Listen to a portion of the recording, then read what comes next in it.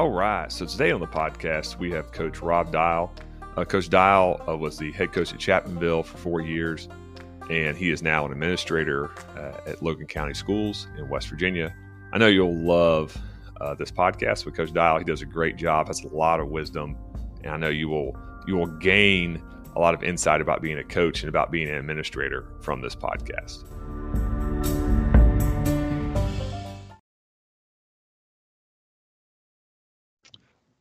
All right, Coach Dial, welcome to the podcast this morning. Thank you very much, Coach. Appreciate you having me on. Coach Dial, we've known each other for, about 4 years. Please just give the listener a little bit of background about yourself so they can know you. Well, obviously not as well as I know you, but they can get to know you a little bit. Okay. My name is Rob Dial. I am a lifelong resident of Chapmanville in southern West Virginia. Started coaching football at Chapmanville High School in 1999 under a gentleman by the name of Ronnie Uten. If you are familiar with West Virginia athletics, you probably know Coach Uten better for his softball coaching. He's had several state titles here at Chapmanville. Coached with he and Dave Elkins. Dave Elkins was instrumental in getting me involved into coaching both football and basketball. Back during this time, I was still a college student going to Marshall University, and got started. They offered me to come on and just kind of help out, and started doing that. Truly enjoyed it, and kind of caught the fever for coaching ever since. Coached with another gentleman by the name of David Dean, who was very instrumental in a lot of the ways I believe in coaching during my early years. And Coach Uten and those guys for 3 or 4 years. Coach George Barker from Logan High School, who was the head football coach at Logan High, decided to apply when Coach Uten stepped down to be the head football coach down in Chapmanville, his alma mater. And I was fortunate enough to stay on with him and be a part of his first staff. And I was the offensive coordinator for Coach Barker for about 10 or 11 years. That was up through about, I think, 2012. And then I stepped away, decided to go do a little public school administration. Did that 3 or 4 years, was in 4 different schools in 4 years. So about the time I would learn everybody's name at a school, they moved me to a different school to be a principal at. And the last year that I was in administration, back the first time around, I was at a school 5 minutes away from my house.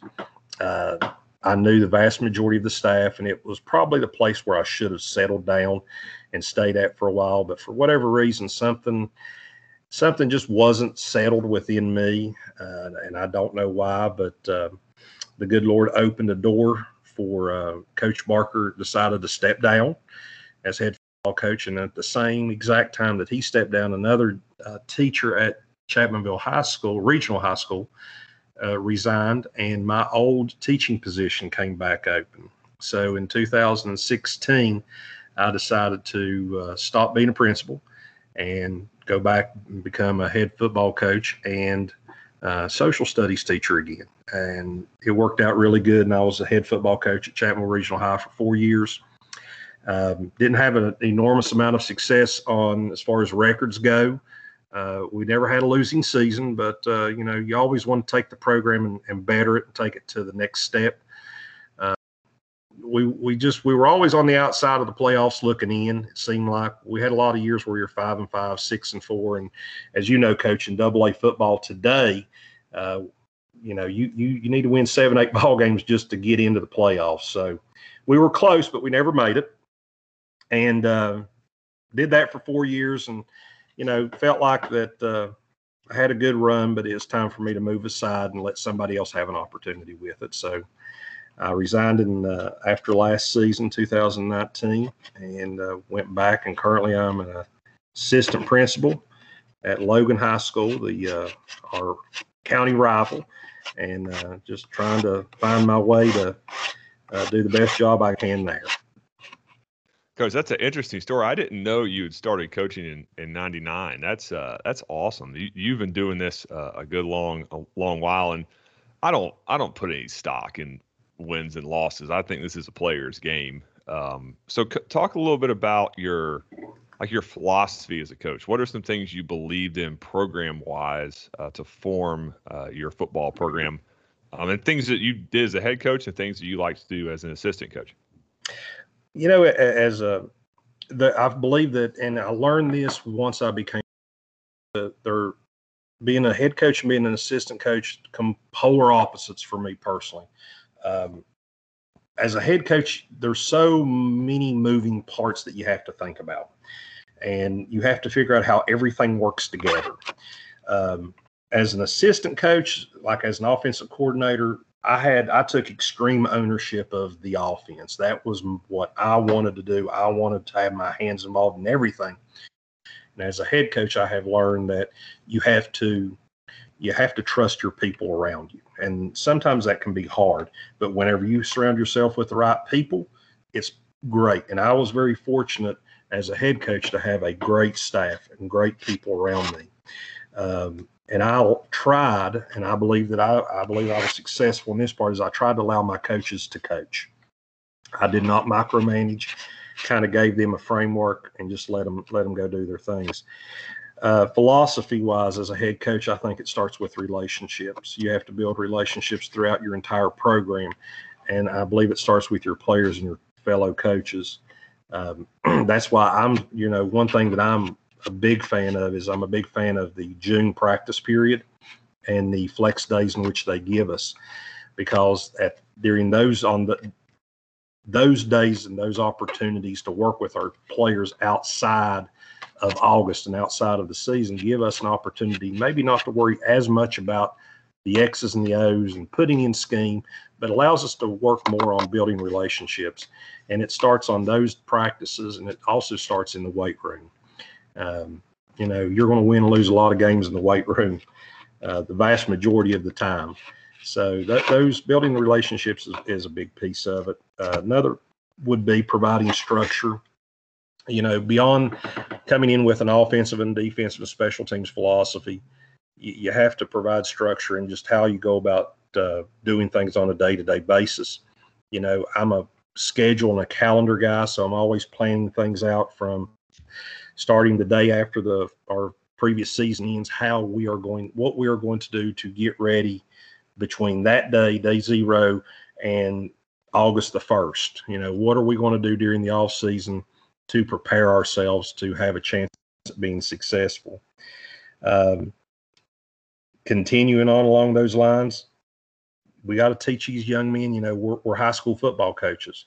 We're not always coaching great athletes. We're not always coaching guys that are going to continue on and play at the next level.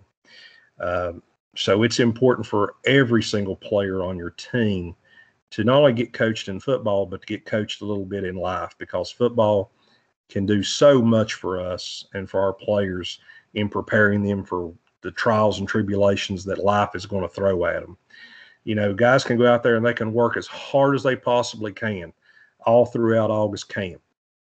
And maybe they don't get that starting position, or they can go out there and they can earn that starting position, and the team can do such a great job and be as prepared as possible, but the other team's just more talented and they lose that opening game. And, life's going to throw some curveballs at you. And I think football helps these young men to prepare for life. And that's part of our job as coaches, especially at the high school level, is to prepare all of our players, not just our best kid, but all of them for what life has to offer. So, along those lines, that's kind of the direction that I like to live by, is just build those relationships, provide them some structure, and try to use football as a teaching tool for life. Absolutely, Coach. You guys do a great job down there in Logan County. I remember, 2017? I think we threw against you guys like 4 times in the summer at like different 707 events. You guys beat us every time, but that was fun. Like, it was like, you went to all those types of 707s and camps, and like, what's your philosophy on that? Do you think, now we didn't have those last off season because of COVID, but why do you do those 707s and those lineman camps? Like, what does that give you as a football program? Personally, I'm a big fan of them. I love them. I enjoy June as much as I enjoy any other time during the off season with our team. For me, it does several things. Number one, it allows our players to be together in a more relaxed environment, and allows them to build those relationships that I talked about initially. Whenever you're going and you're traveling to these various camps, and some camps we would stay overnight at, it allows them to bond, it allows them to, make those friendships and those memories that are going to last a lifetime. And I think that's part of it for us as coaches, is to, again, build the entire student athlete, not just the football player. Give you a great example.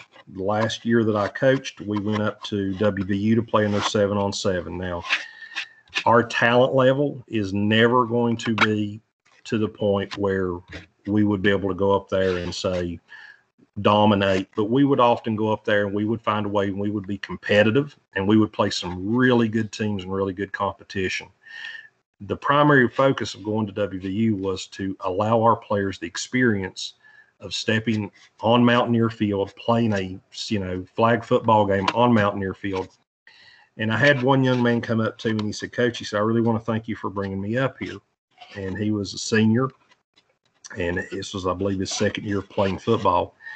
And I said, "Well, buddy, you're welcome." I said, "Thanks for coming up." And he said, "I never thought that I could ever go to college," he said, "but coming up here kind of made me see that I may actually want to go to college." And he said, "And I'll certainly never have the experience of playing on this field." And he said, "I just want to thank you for giving me that opportunity." And that kind of meant a lot to me as far as why we do the things that we do. So having said that, from a football piece of it, love 7-on-7s. Number one, it gets you competition against other teams. It allows us to evaluate our players to kind of see who can do what. I think that evaluation period is so important in June, because you want to know going into August kind of where guys are going to fit. And there can be a big change in a kid's talent level from the previous season in November to where he's at in June. So it allows us to see where they're at. And it also gets us close to game speed in June. No matter what you do in practice, you can preach, go hard, go fast. But until you put somebody across the line from you that's on with a different color jersey from a different team, it's hard to truly get game speed. And I think that playing in 7-on-7s, lineman competition, those things, that gets them game speed. And the last is to get our guys an opportunity to go to colleges and get looked at. There's not a lot of coaches going to be coming to Chapmanville, West Virginia looking for players. So my job is, as a coach, to get them exposure. And if that means having to go to Marshall, go to West Virginia State, go to Glenville, go to Concord, that's what we're going to do. Yeah, I think it's awesome to take your kids to different colleges and, like you said, have them experience a college campus, right, to talk to college coaches and college kids and try to open their eyes a little bit. Coach, talk a little about your offensive philosophy. What do you believe in there, and then what are things that you like to do? Offensively, the first thing that comes back to mind is play guys that I can trust. I was fortunate as an assistant coach. Coach George Barker gave me a lot of rope to hang myself. And he really gave me a lot of freedom and flexibility to play the guys I wanted to play. Obviously, he's the head coach, and he was going to make the final decision, but he gave me a lot of input. So to put guys in there that I could trust that were going to do the right things the way we wanted things done was important. Overall, primarily, beyond players, just looking at it from a schematic standpoint, my thought process was, how can I stress the defense? What can I do as a coach from an X and O and from a building of an offense standpoint with what talent and what my players could do? How can I stress the opposing defense the most? Was that going to be through tempo? Was it through multiple formations or imbalanced formations, misdirection, personnel groupings, movements, motions, whatever? What were we able to do as an offense that was going to apply stress upon the defense? That was always one of the key questions for me. Some coaches that I see today, whether they've been coaching for 10 years and what they did back in 2010 and what they do in 2020 are exactly the same. And that's fine. There's nothing wrong with that. Other coaches go from year to year and it kind of changes a little bit. For me personally, I had a framework of what we wanted to do. I knew the type of team that we were, but from year to year, my talent level changed a little bit. So I would have to try to take the tools that I had in my toolbox to fit what job I needed done that season. So one year we might have been probably in the eye a little bit more, maybe a little more downhill run team. The following year we were a little more spread, throwing the ball around some. Regardless of whether we were spread, we were double tight in the eye, whatever the case may be, I always felt like at some point in time in a ball game, there was a need to run the football. We primarily like to run the ball. We would run out of one back, and we would also run it out of two back, which primarily when we would go two back, we would get up under center and get in the eye with a tight end or maybe a tight end in the wing.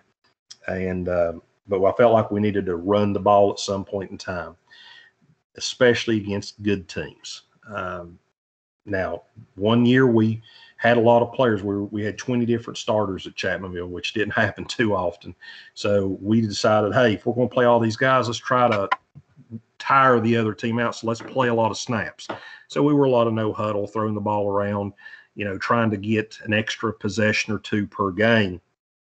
And then there was another year where we had 13 guys that could play football. And if we had to put number 14 in, there was a major drop. So we were going to slow it down, try to milk the clock, shorten the game, and do those things. So it kind of modified and changed from year to year. That's awesome, Coach. I think that's the key to high school coaching is we're all at the mercy of our roster. So you're trying to find what can I do with the available personnel. That's so good. Coach, talk a little bit about your defense philosophy, how that meshed with your offensive philosophy. Bend but don't break. I would have loved to have had been able to say, all right, we're going to scream and splatter and we're going to blitz and do all this stuff. But in reality, my thing was that I wanted to line up correctly. I wanted to make certain that we were disciplined in what we did.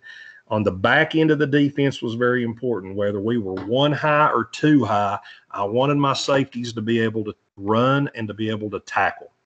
I didn't care to give up 10, 15-yard gains. Those 50-yard touchdown runs and, 75-yard bombs, those are the plays that get you beat. So for me, I wanted to make certain on the back end of my defense, regardless of whether we were a 4-man front, 5-man front, didn't matter.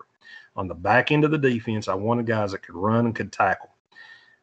So that was primarily what I started with. But we tried to line up right. We tried to read our keys. Obviously, we wanted to play physical football, be disciplined, those types of things. Inside the box, I wanted to move around just enough to, mess with blocking schemes a little bit, twist every now and then, change the alignments of our inside techniques.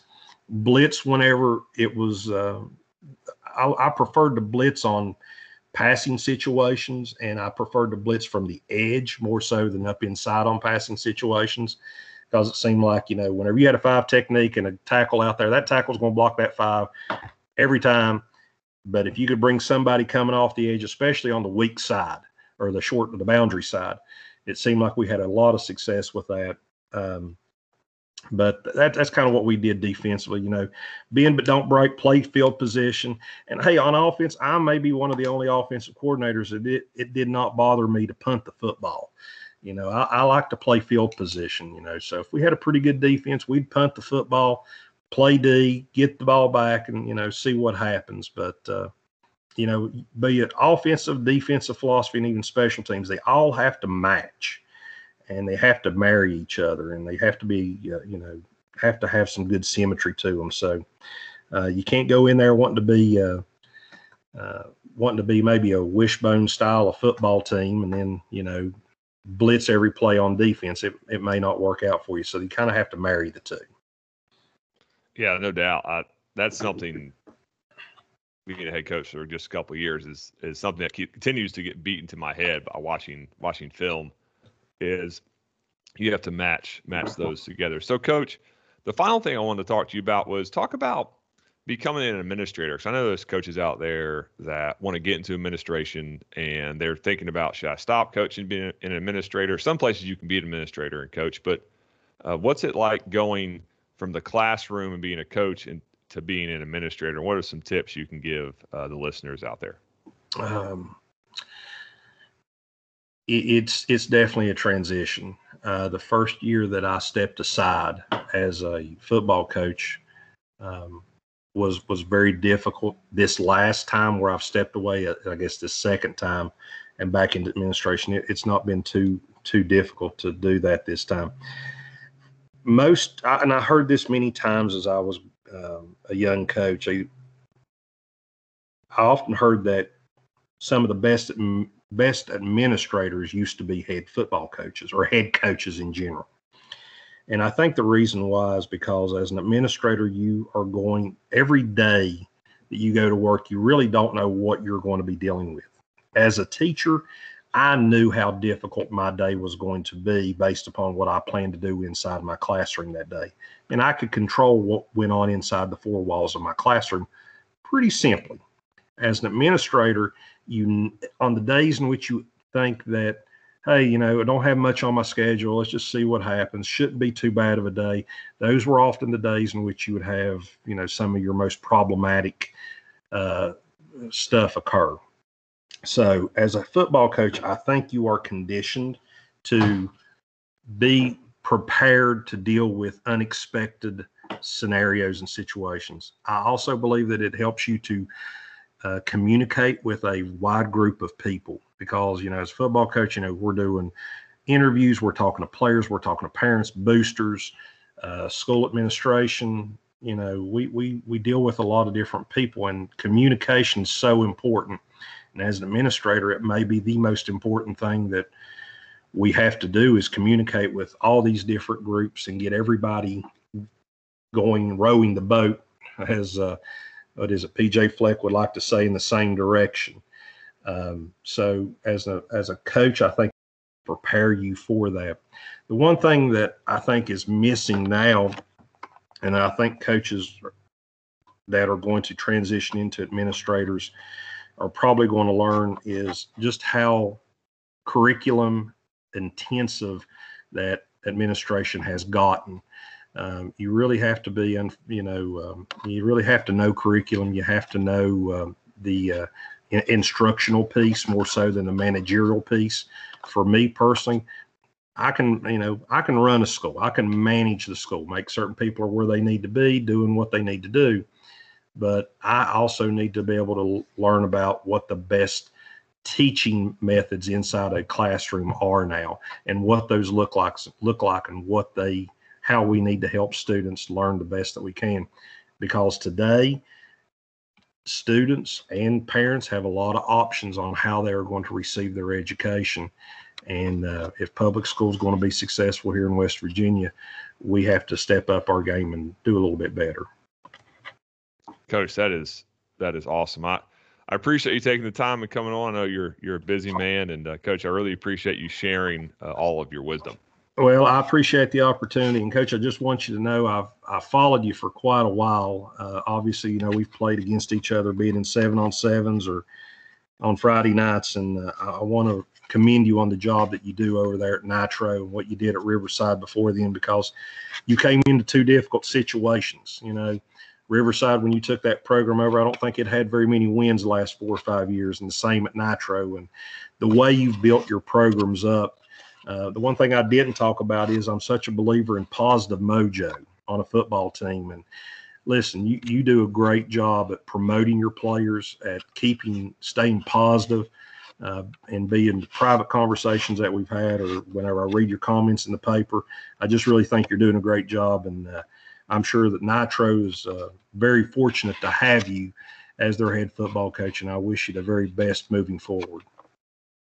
Coach, I appreciate that. Your first class. And Coach, you have a great day today, and please enjoy your Thanksgiving. Same to you, Coach. Thank you very much.